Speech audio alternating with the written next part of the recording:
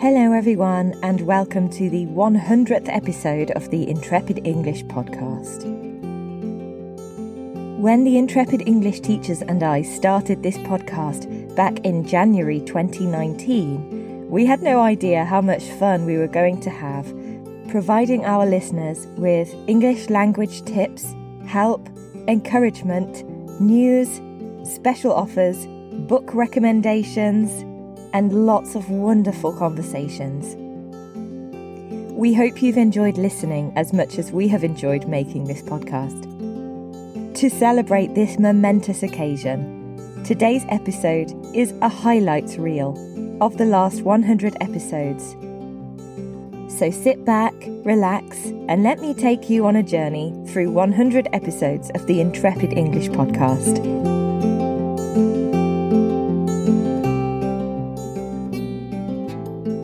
You asked and we answered.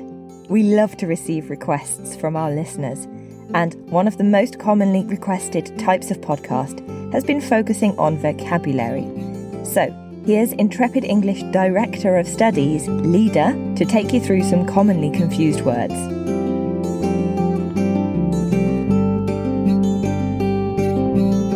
Compose and comprise. The verb compose means to create, build, or put something together. This could be a poem, letter, or even yourself. When a noun comprises other things, it means that it is formed by these things. It is a common mistake to use the preposition of after comprise. It's not necessary to use a preposition after this verb. Franz Schubert composed hundreds of pieces of music in his short life. This apartment comprises 3 bedrooms, a bathroom, and a large kitchen. Envy and jealousy. Envy is an emotion that is felt when one lacks something. It is the feeling of wanting what someone else has and resenting them for having it. Jealousy is a reaction to the threat of losing something or someone. It's an emotion that comes from the idea that someone is trying to take what's yours. She is envious of her friend's holiday to Thailand. She would love to travel there too. When my brother spends time with his female friends, his girlfriend often feels jealous.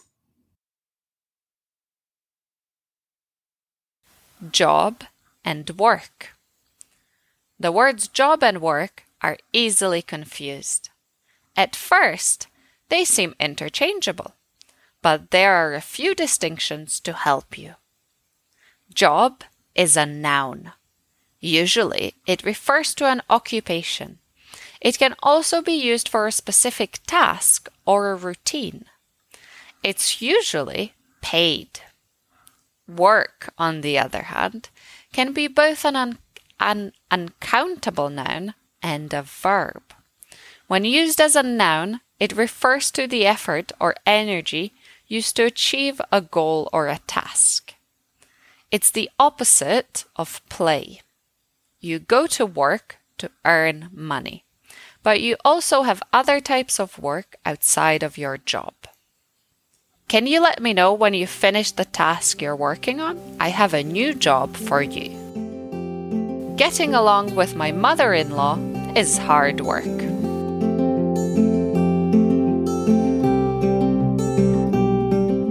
Our students can't get enough of idioms and phrasal verbs, so over the years we have created quite a few blogs and podcasts about these topics. Here are just a few.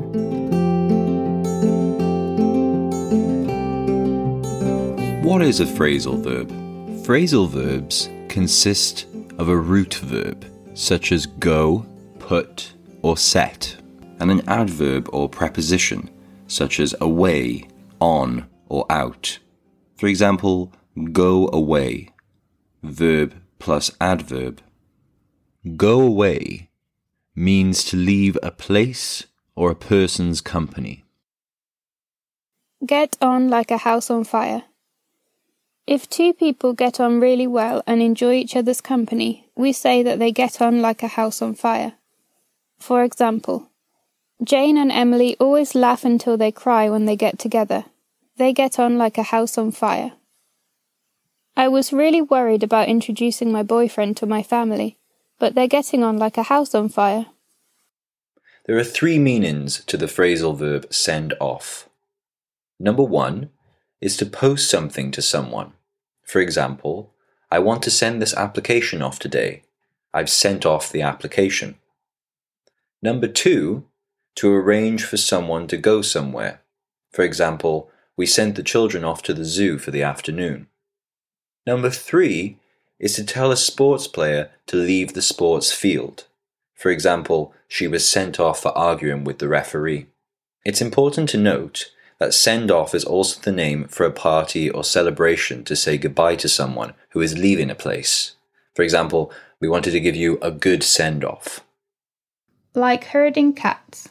Any cat owner knows that getting just one cat to follow orders is not an easy task. So herding a whole group of individually minded felines would be very difficult. Coordinating a large or distracted group of people is often described as like herding cats, a near impossible task. For example, I'm trying to get everyone together for my birthday at the weekend, but with everyone working different hours, it's like herding cats. Trying to get the first graders organised for their class photo was like herding cats. Be head over heels. This idiom means to be completely and utterly in love with someone. For example, it was love at first sight. I fell head over heels in love with her the moment I met her. They fell head over heels in love after meeting at a mutual friend's wedding.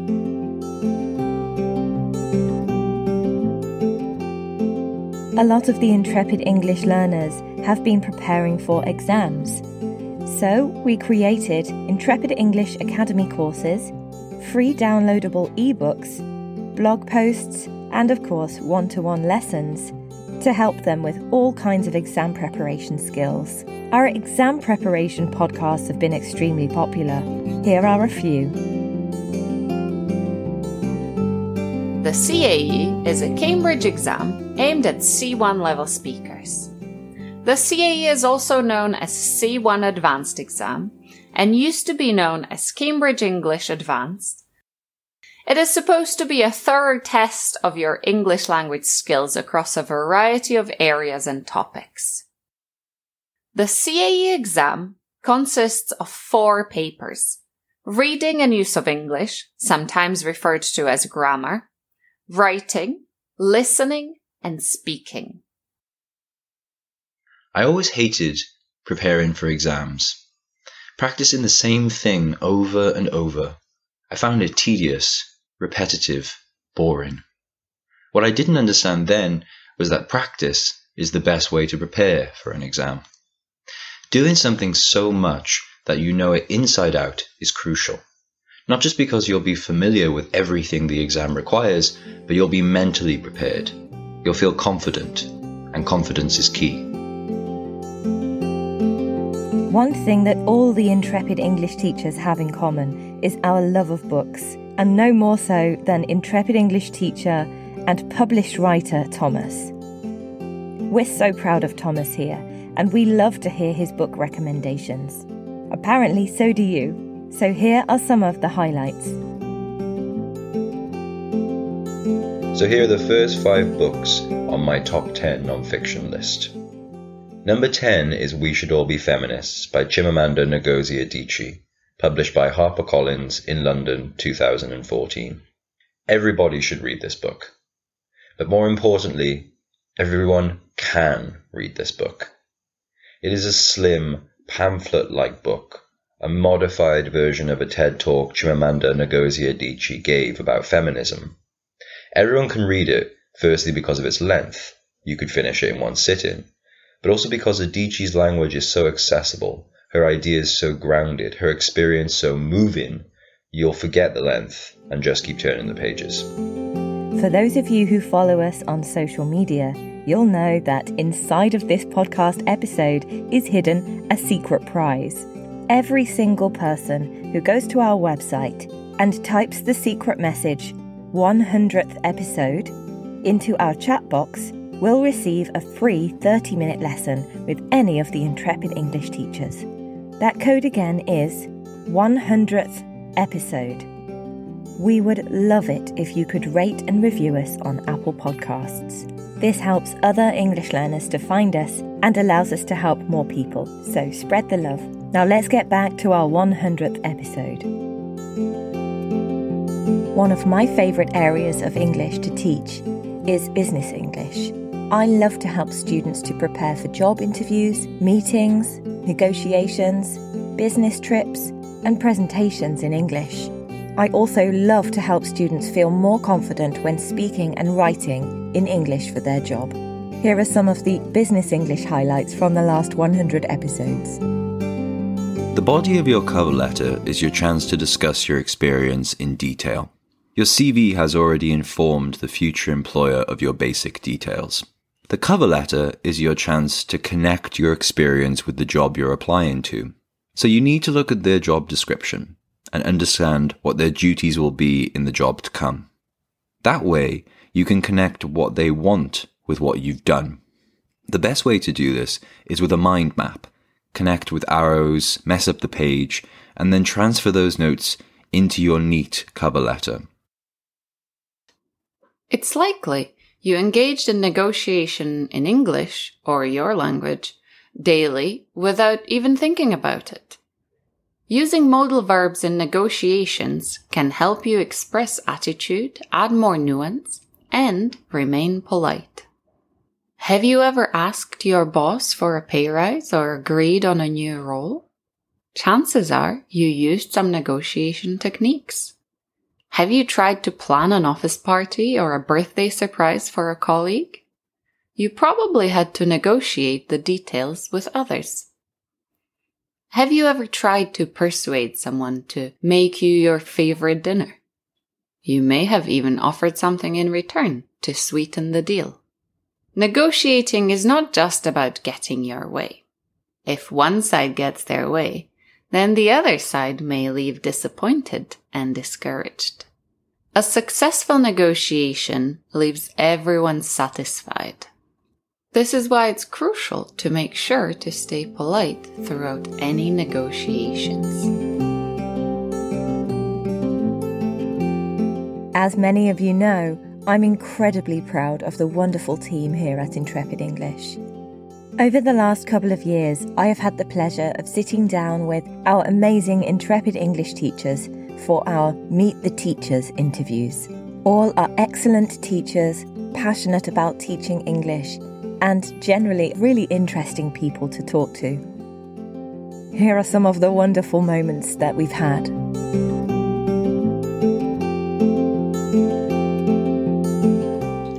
I like to meet new people from different places and different cultures, and I like to learn and be able to communicate with these people. And I think with teaching, it sounds really cliche, but you're also learning at the same time. So that's something that's really nice. And yeah, learning about my students and teaching one-to-one means that you're able to personalize the lesson to their goals, but also their interests. So you can talk about things which are really of interest to them and have discussions about that.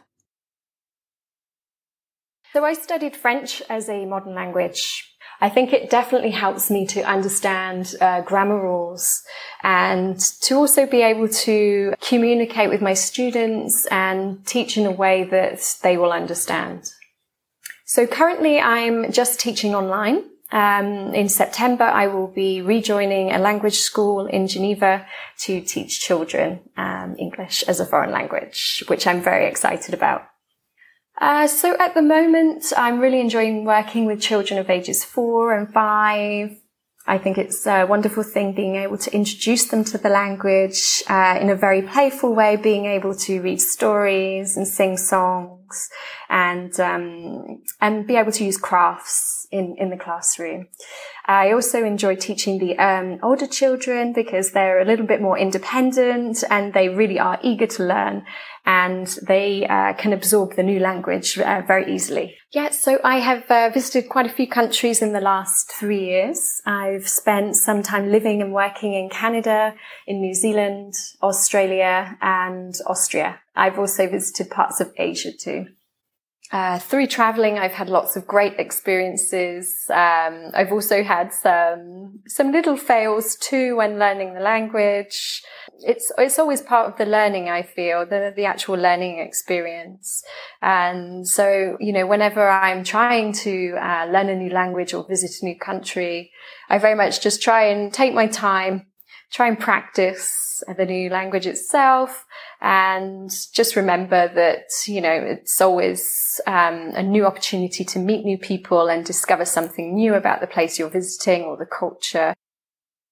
I've done a lot of travelling and working in different countries. So I've had lots of English teaching jobs in different countries, but also I've worked on boats in different countries and different oceans. I've worked on a Japanese NGO cruise ship called Peace Boat, where we cruised all around the world, starting from Japan and arriving back in Japan. And I was an English teacher there. I've sailed across the Atlantic working on a boat, and I've sailed across large areas of the Pacific working on boats, sometimes teaching and sometimes just as a crew member.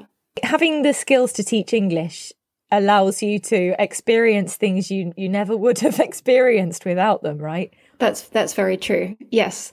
For example, when I was working in Japan, I ran an after-school English club, and for some reason, most of the people who attended were girls, and we ended up putting on a Sherlock Holmes play, and there were 15 or 16-year-old girls dressed up as Sherlock Holmes and Dr. Watson on stage performing the play, and that was a special highlight in my teaching career. When you're walking for days, for hours every day, one thing you learn is you have to take care of yourself, and you have to know when to stop, when to rest, when to just absorb, let things soak into you, what you've just seen, or take the chance to put your feet into a lake that maybe you're walking past.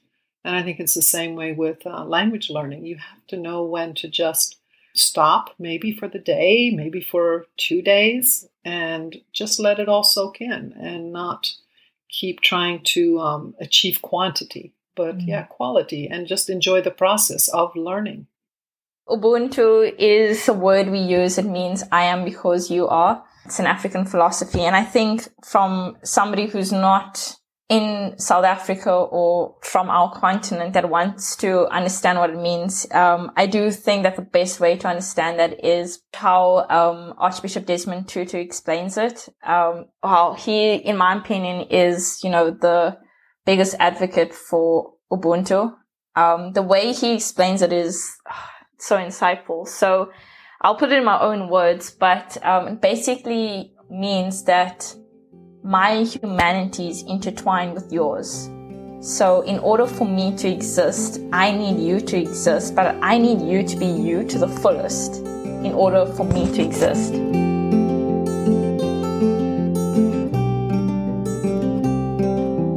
It's not only teachers that I've interviewed. I've also sat down with a few of the intrepid English learners to interview them about their experiences of learning English.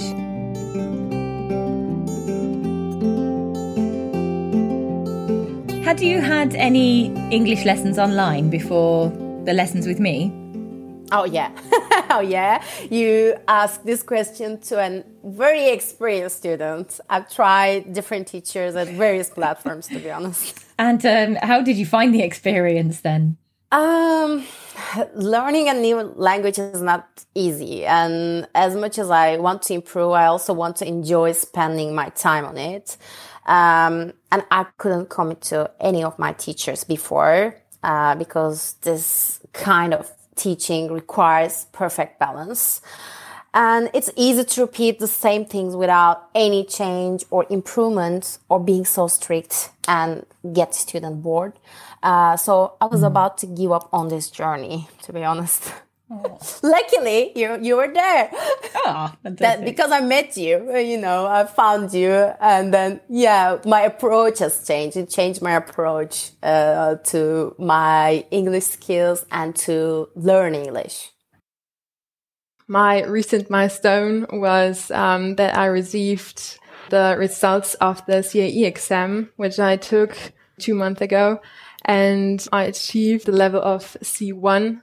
And I was very, very happy about that. Yay. And I was very, very happy about that. Yeah, I remember when you came out of the exam and sent me a message, and that went really well. I think you were a bit suspicious of how easy it was. Yeah. Like, should it have been that really good? Well, yeah. That's fantastic. And yeah, I'm glad that you got to see the results of your hard work, because, learning a language can take a long time, and it does require perseverance. You need to stick with it, even when you maybe haven't got a lot of time, or you're a bit stressed or a bit tired. But when you actually get to see the payoff, that's such a lovely moment. Yeah. I'm glad I got to share that with you. It was.